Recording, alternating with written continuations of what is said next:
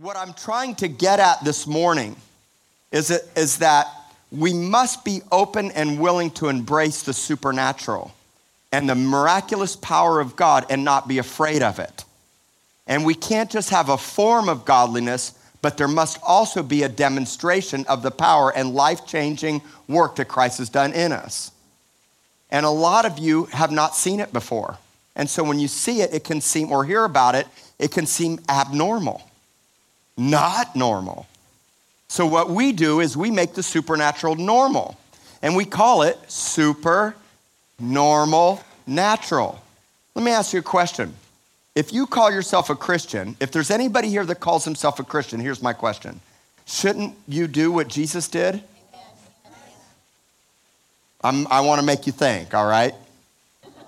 But the answer is yes. So if we call ourselves Christians, we must not only live and love the way he did, but demonstrate. There must be all three activated in our life. Loving, living, and demonstrating. All three have to happen. So let's say that together. And when I ask you guys to repeat with me, I'm having you do that because it gets inside of you and it's a little bit interactive. So let's say loving, living, and demonstrating. Those three are critical. So let's look at Hebrews chapter 2, verse 4. In Hebrews chapter 2, verse 4, it says that God bore witness. Everybody say, bear witness. God bore witness to who he was through signs and wonders, various miracles, and the gifts of the Holy Spirit. Those three things confirmed who he was. Are we bringing it up on the screen? Hebrews chapter 2, verse 4. I know it really well, but I want you to see it. And you can also, pull it up on your iPhone or iPad or your Bible. So God confirmed who he was and bore witness. You know what it means to bear witness? It means to corroborate. And to corroborate is a powerful word. It means that he made more certain and confirmed his nature and his deity.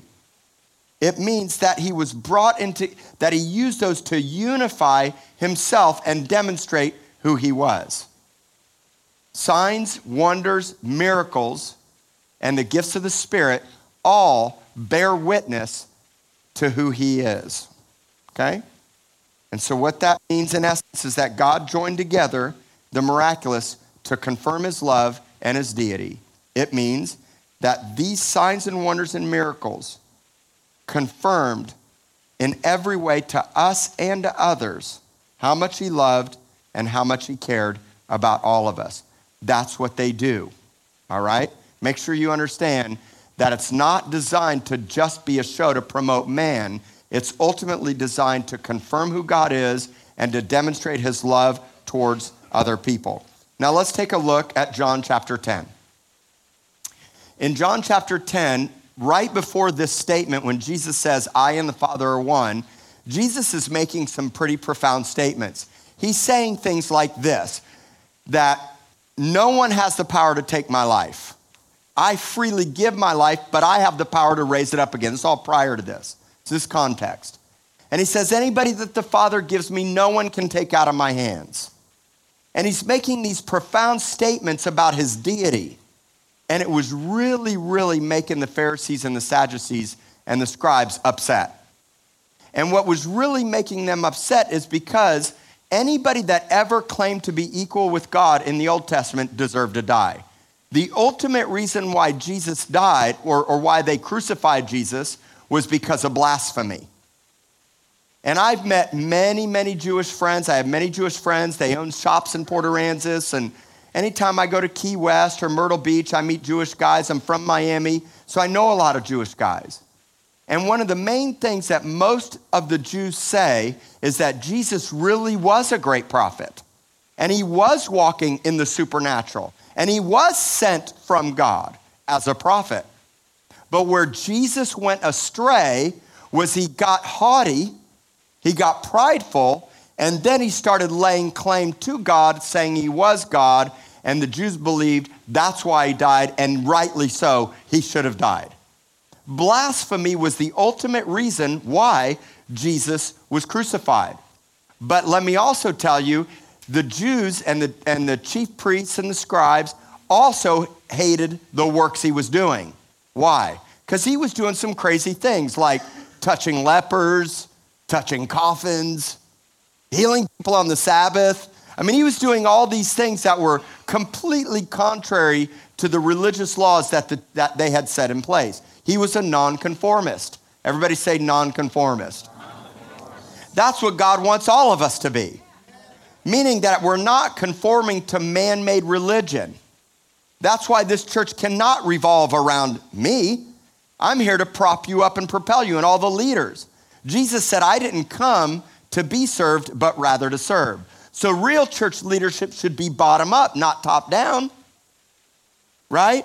Now, granted, everything flows from the headship of Christ, wisdom, insight, understanding, love, and yes, that will flow through me to you as well. But when it comes to the work and the nature of who we are in building a family, I'm propelling and propping you up. I don't have to have bodyguards. I don't have to have the best seat at the table. What I want you to do is become family, be unified, and love really well, and let's do life together as a family. That gets me really fired up. My greatest reward is when I see testimonies and I see Ryan being awakened to God's love and Alex going, man, I don't know what's happening. I'm feeling God's presence, and stay the course. When I see couples come together and get married and stick it out and don't run away. When I see people genuinely get lit on fire, I'm like, man, this is why I'm doing what I'm doing. Sonship and identity when they know who they are. Those are the things that I really love. So Jesus makes this profound statement, I and my Father are one. And man, it really hacked off the religious leaders. Let's look at the next verse. So in the next verse, they take up stones to stone him. Now, this isn't a rock throwing contest. This is like seething anger. This is like, I want to kill you right now. You have made me so mad, I hate you. This is hatred.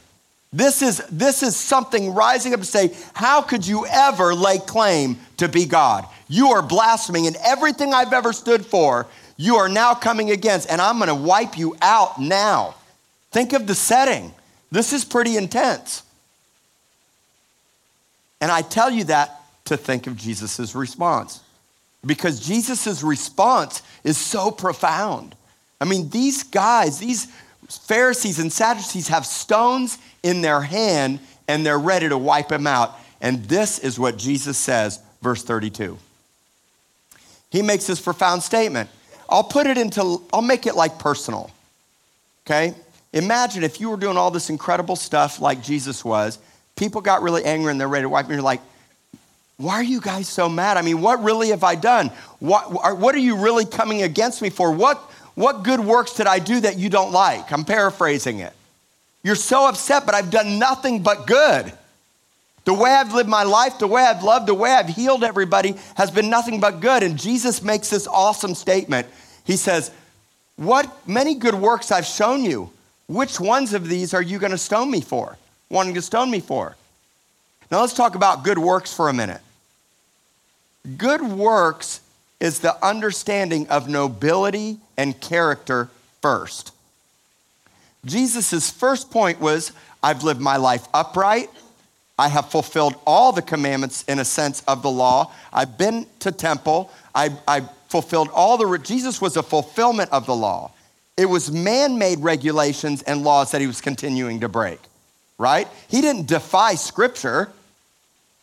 He defied the system of traditions and dysfunction that was holding people back from becoming who God wanted them to become. That's why I must propel you and empower you and not hold you back from doing what God called you to do.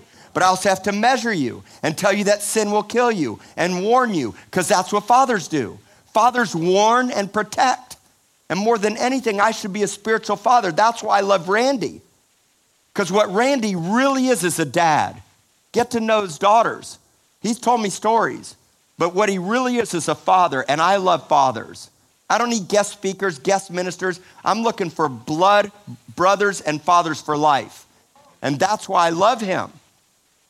And so you've got to understand that Jesus was defiant to the religious leaders, and it really made them mad. That's why you're going to have religious people and leaders, sadly, persecute you, especially if you're going to step into the more that God has for you.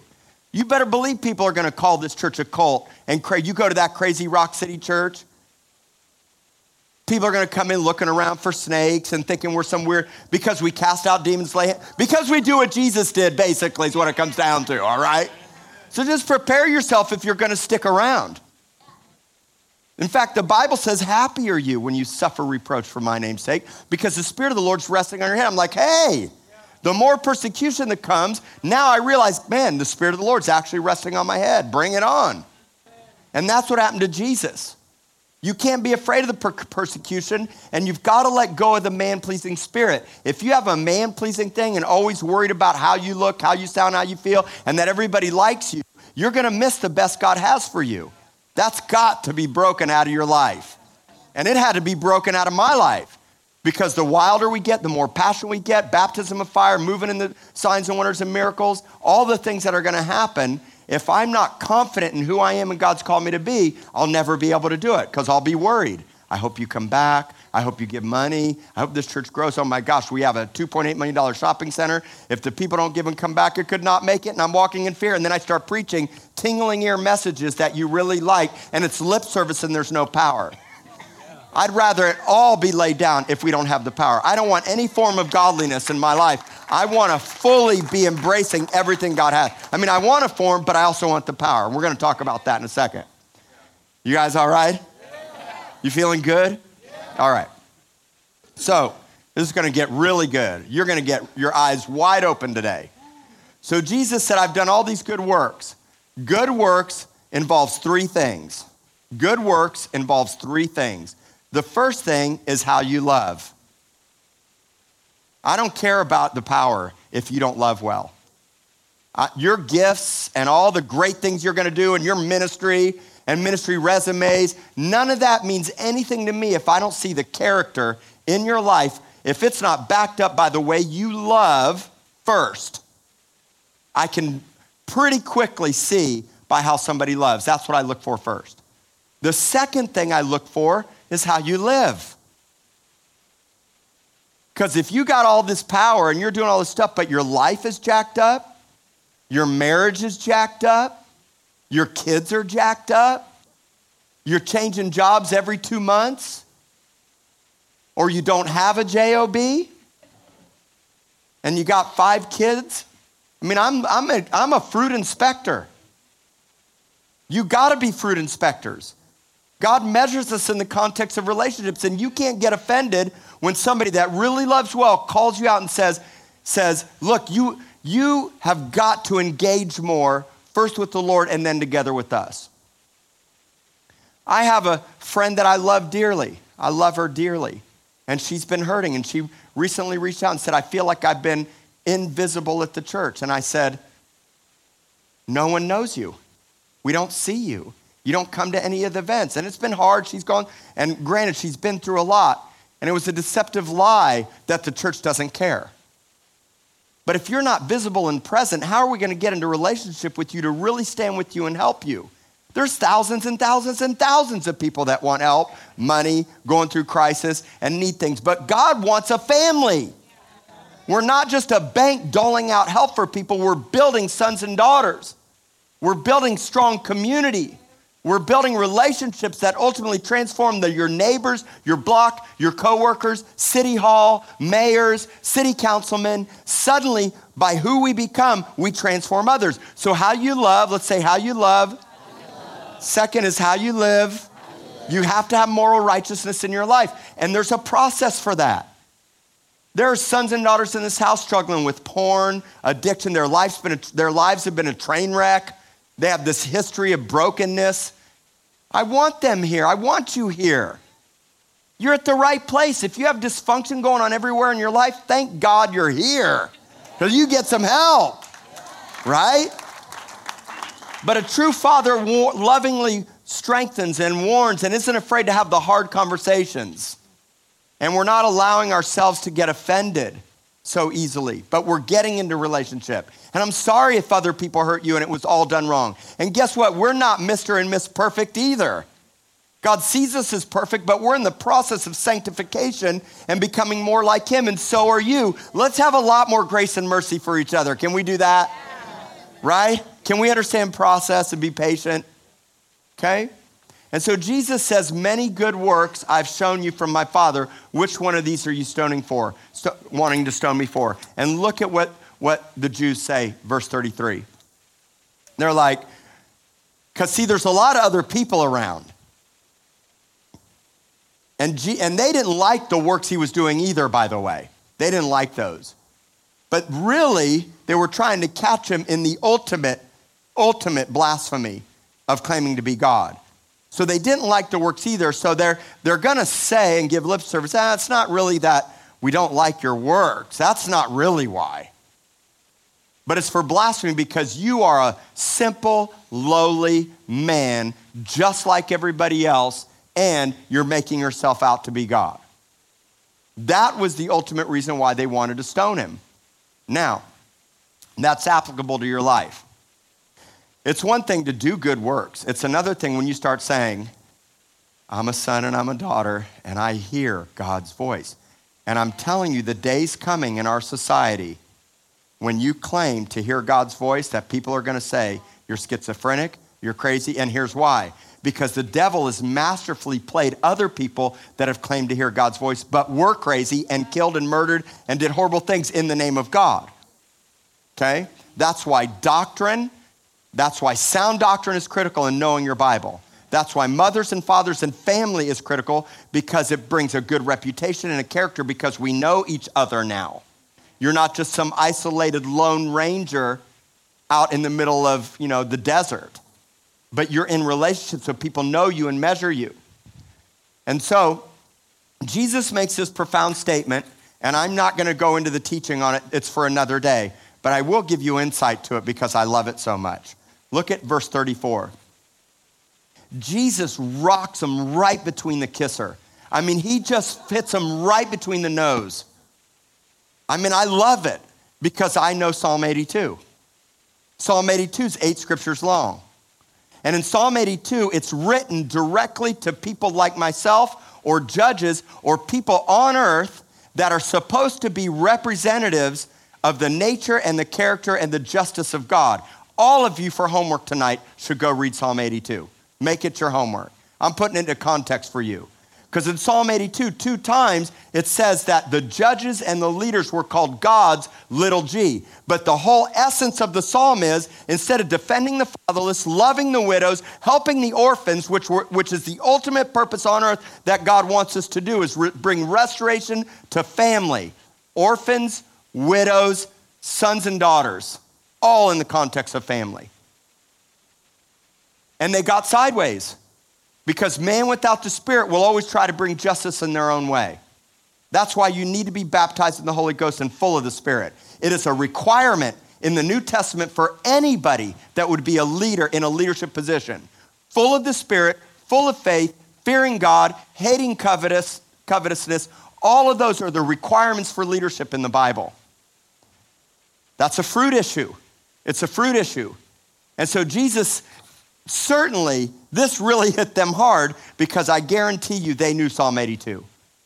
Jesus didn't even have to go through the whole psalm and break it down. In fact, God said in Psalm 82, verse 6, said, I called you gods and children of the Most High, but now you're going to die like every other man dies because you have perverted justice.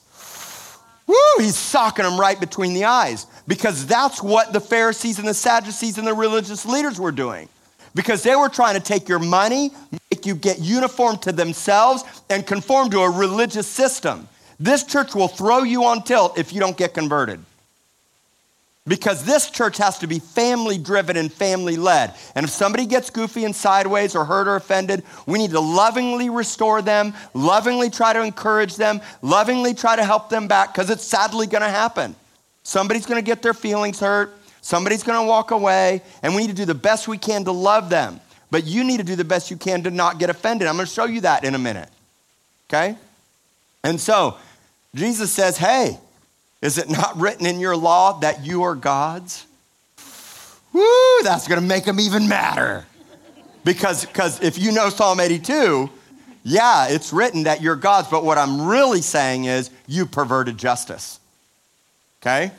Look at the next verse, 35. He says, if he, meaning the Father or God in the Old Testament, called them gods, little g, okay? We're actually called gods. If we're justice bearers on earth, God calls us little g to represent his character and nature on earth. He says, if God called them gods to whom the word of God came, which it did, and the scripture cannot be broken. Pause. If you've ever heard me make this statement, this scripture backs it up. You don't break God's laws break you. And Jesus ultimately fulfilled all the scripture. And when you decide to live in sin, adultery, continue it. I'm talking like keep practicing it and don't get to. We'll help you through the process. We'll help you to get transformed. And the only thing that'll really ultimately transform you is to get fascinated by the pleasure of God in the secret place and letting his life that's inside of you transform you. You get born again, you get spirit-filled, and then you sit with him and let his nature marinate inside of you. And now what you do privately gets revealed publicly. It's really not a mystery. I mean, it is to a lot of people, but it shouldn't be to us as sons and daughters. So he's saying, look, the scripture can't be broken. You can't break scripture. God spoke his word, and his word sustains everything. That's why we must adhere and read our Bibles and stand firm with God's word. Verse 36, he says, do you say of him who the Father sanctified? So now Jesus is talking about himself in third person. So Jesus switches to third person conversation, and he says, do you say of him whom the Father sanctified and sent into the world? So he's like, I have been sanctified and I was sent into the world. Jesus he takes it to another level because he's not a man pleaser. Doesn't have the fear of man in his life. I know you don't like this is me talking. So I know you may not agree with casting out demons and laying hands on the sick and shikarabasata and praying in tongues because you've never seen it. But look at the fruit of it. Look at the young adults lit up. Look at what happens at these. Just come to the next healing service that we have on the west side. Just come and see the tribe. Come see the army. Wisdom's justified by our children. Talk to these millennials that are getting lit up that I didn't have to convert them with good talk, but the presence and the power of God that's changing them. And Jesus is saying, look, hey, yeah, you're going to go ahead, if they jacked it up and didn't even get it right, and now I have been sanctified and sent into the world, you're going to say that I'm blaspheming because I said I'm the Son of God? He just reaffirmed it. And let me tell you this next three statements are going to really change your life. Because Jesus says one of the most profound things I've probably ever read in the Bible. Look at verse 37. He says, if I don't do the works of my Father, do not believe me. If there's not a demonstration of the Father's works, everybody say the Father's works, don't believe me. Everything has to come from the Father's heart. The way I love you, the way I pray for you, everything in the supernatural, all the works, everything must be Father's heart driven. And there are many of you here that really have never known the Father's heart. You've had jacked up dads. You were raised in a jacked up way. You were taught religious things about who God was that isn't who he is. And we're in this whole era of how good the Father is. He's a good Father because he's revealing the greatness of his nature and character and how much he really loves and cares about you. So everything has to come from the Father's heart. So he says this, if you don't believe the works of my Father, don't believe me. Look at the next verse, 38. But if I do, even though you don't believe in me, at least believe in the works. Everybody say believe in the works. You know why? Because the works will cause you to know and believe that the Father is in me and I in him. The works confirm and demonstrate. They bear witness. And so that's why we can't just have lip service. You may not like me. You may not like my teaching. It can't be built on my teaching and my lip service and on Nathan's worship. There must be works because the works reveal. Here's another way to say it. I don't understand how anybody could ever believe that this world came into existence with an amoeba on the back of a crystal. And you're going to tell me from an amoeba On the back of a crystal, billions of years ago, came humanity, eyeballs, and the birthing process of a baby. That's the most fascinating thing to me in the world. How about the Great Barrier Reef and rainforests and the stars? In fact, the Bible says in Romans 1 that the visible things that we see reveal the invisible characteristics of God. That's why some people say, oh man, my church is the beach. My church is on my boat. My church is out wade fishing. My church is out fill in the blank in nature. You know why? Because those things do reveal in a sense who he is. And so what happens is when you look at creation, you say to yourself, gosh, there's gotta be a God. There's gotta be a God. The Bible says the heavens declare the handiwork, Psalm 18, the heavens declare the handiwork of who God is.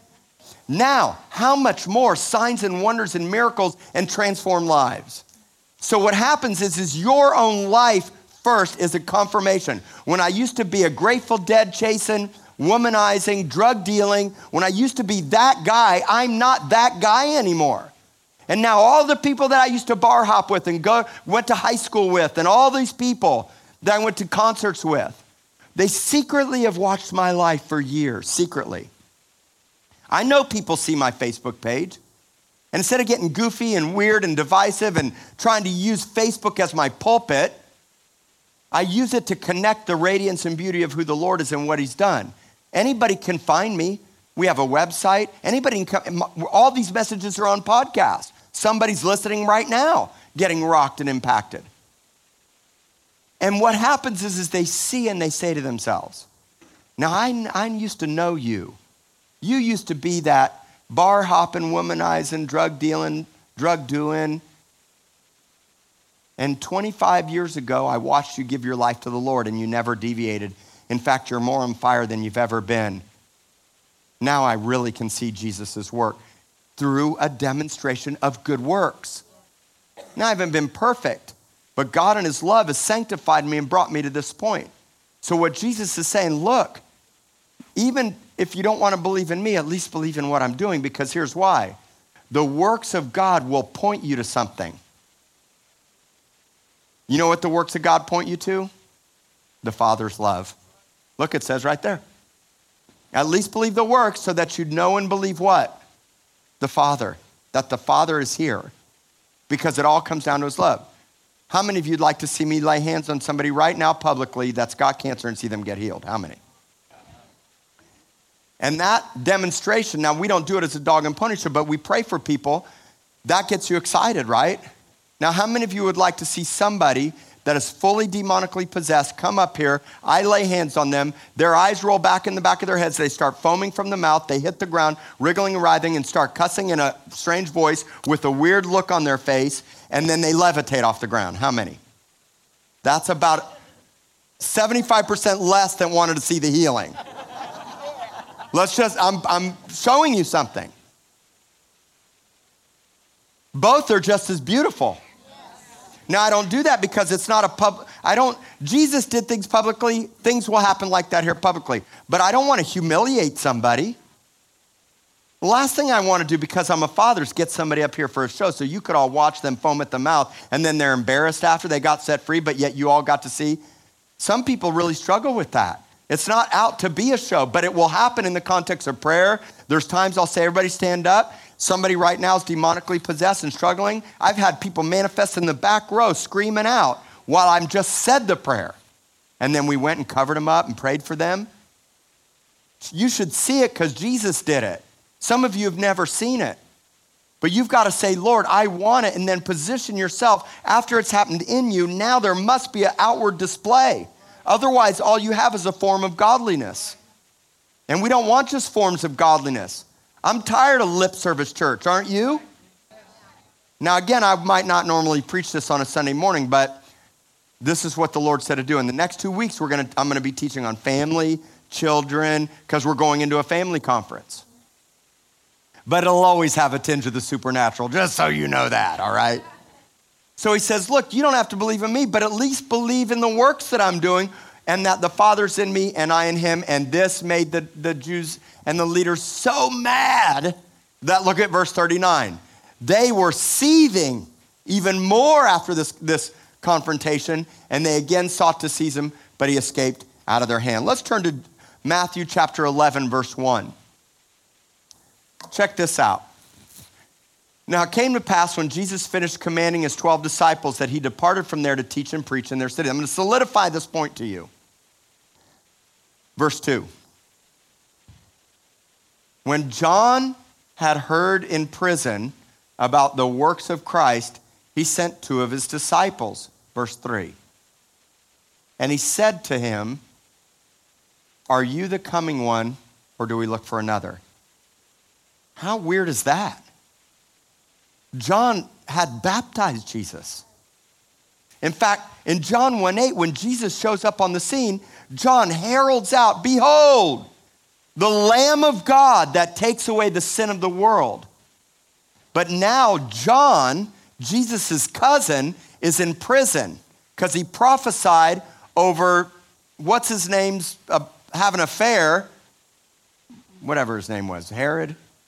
Yeah, it's been a while since I've taught that. Anyway, John's prophecy about adultery lands him in prison. It's Jesus' cousin. John baptized Jesus, and now John's struggling with doubt. John's doubting. You know why? You know why John's doubting? Not because Jesus didn't come and break the chains out of prison. John's doubting because he would have assumed that the Messiah would have already set up his reign in his kingdom, because there wasn't an understanding fully of the cross. And so now John in prison begins to think to himself, wait a minute, I proclaimed the Messiah, taking away the sins of the world, and now look, he's not done it yet. So he's doubting. So he hears about what Jesus is doing in prison, and he sends 2 of his disciples to Jesus, says, "Are you the one, or do we need to go ahead and look for another? Aren't you the one? I mean, I was sure you were the one." And that's why when things don't happen in your timing, you come to the Lord, you give your life, but something you believed for or prayed for, or something sadly went awry, or a crisis happened in your life, suddenly we begin to doubt. And doubt can be a very real reality for so many of us. And I want you to notice what's so powerful about what Jesus says. But first, let me tell you what Jesus didn't say. Jesus didn't just offer nice encouragement and say, listen, go tell John, look, I'm your cousin, I really am, and just hang in there. It's going to be all right.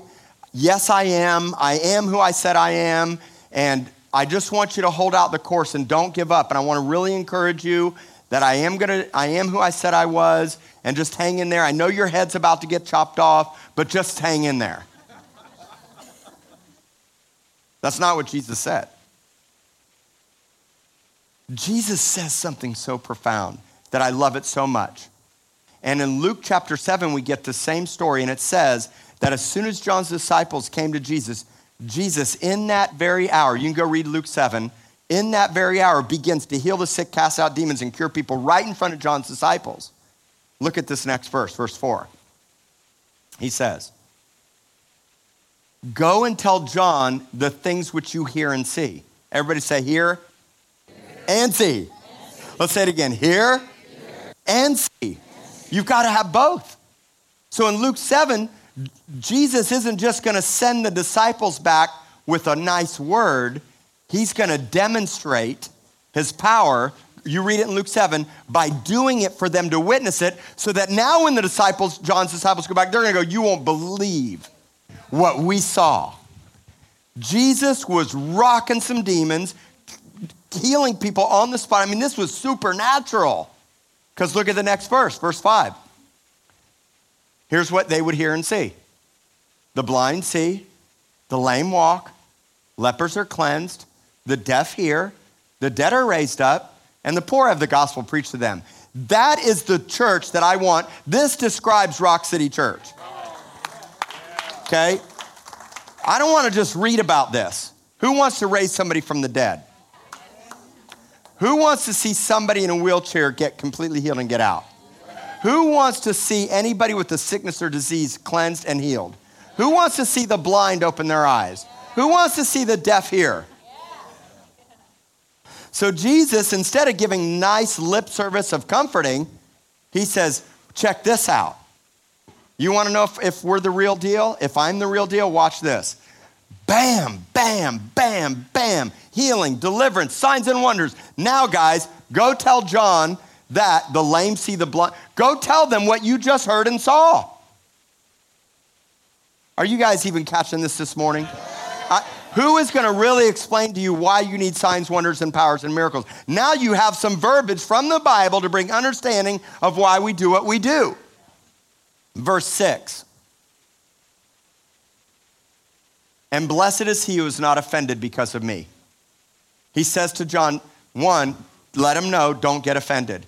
You know what the word for offended is in the Greek?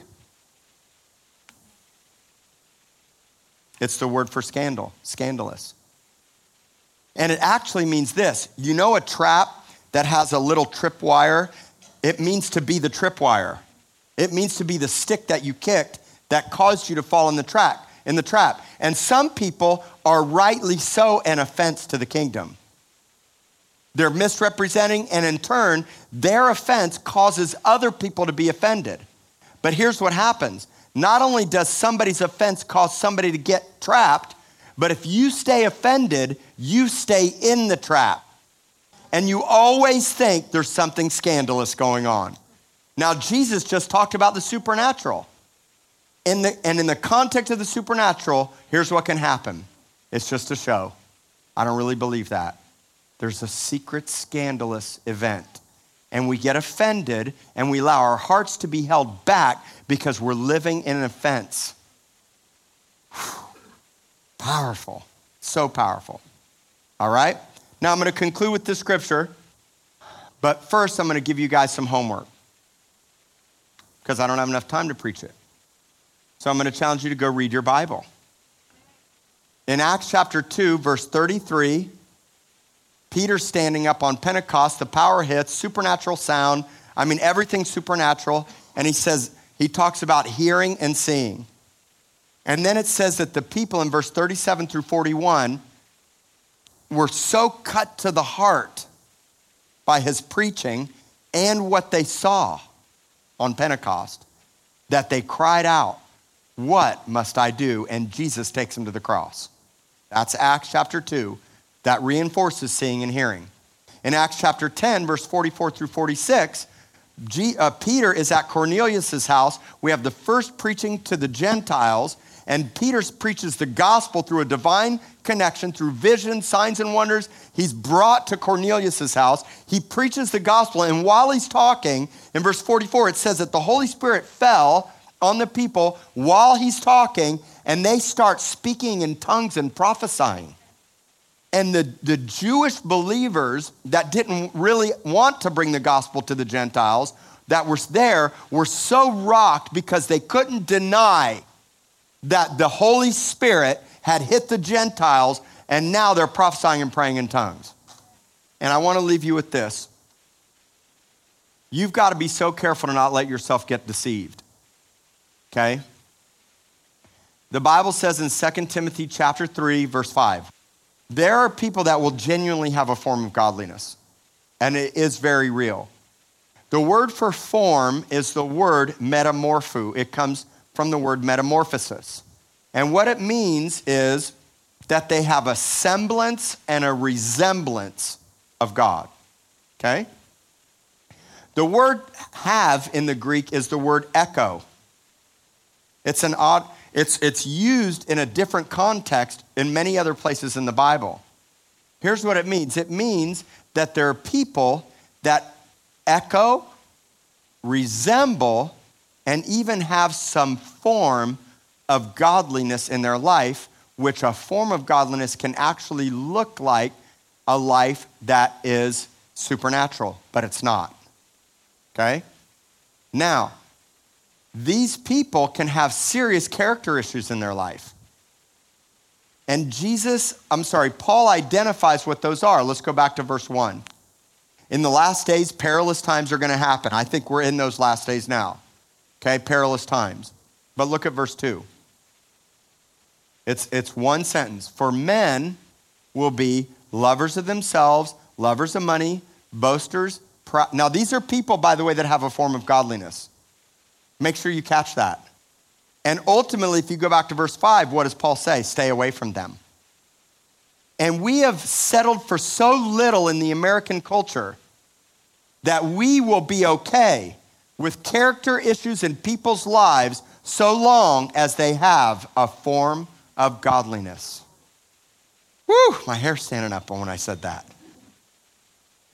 And we settle for so little that somebody can be such a good speaker and give such good lip service and have such a resemblance, and there's no power, but we're okay with it. And God is going to shift that. And anybody that's not full gospel and willing to really embrace the fullness is either not going to make it in these end times, or we need to pray they get flipped. And there's some pastors in this town that some of you speak negative about or ill about, and you need to stop. I'm sorry that they made mistakes. I'm sorry that they hurt you. Jesus is hanging on the cross and said, forgive them for they know not what they do. And you want to be, I know it's institutionalized. I know that, I get it. But what we should pray is that they get flipped and filled with the Holy Ghost. Because can you imagine a mega church pastor that has 10,000 people that gets rocked with the night vision and starts shikara basara baka, and next thing you know, everything flips in a night? And yet you were speaking negative and complaining about that person? So these people have all these issues in their life, and it says they still have a form of godliness, but what do they deny? The power. And this word for power is supernatural, miraculous, like explosive, demonstrated power that first brings nobility and character. What good is it if I'm walking in supernatural power, but I'm not living like Jesus did?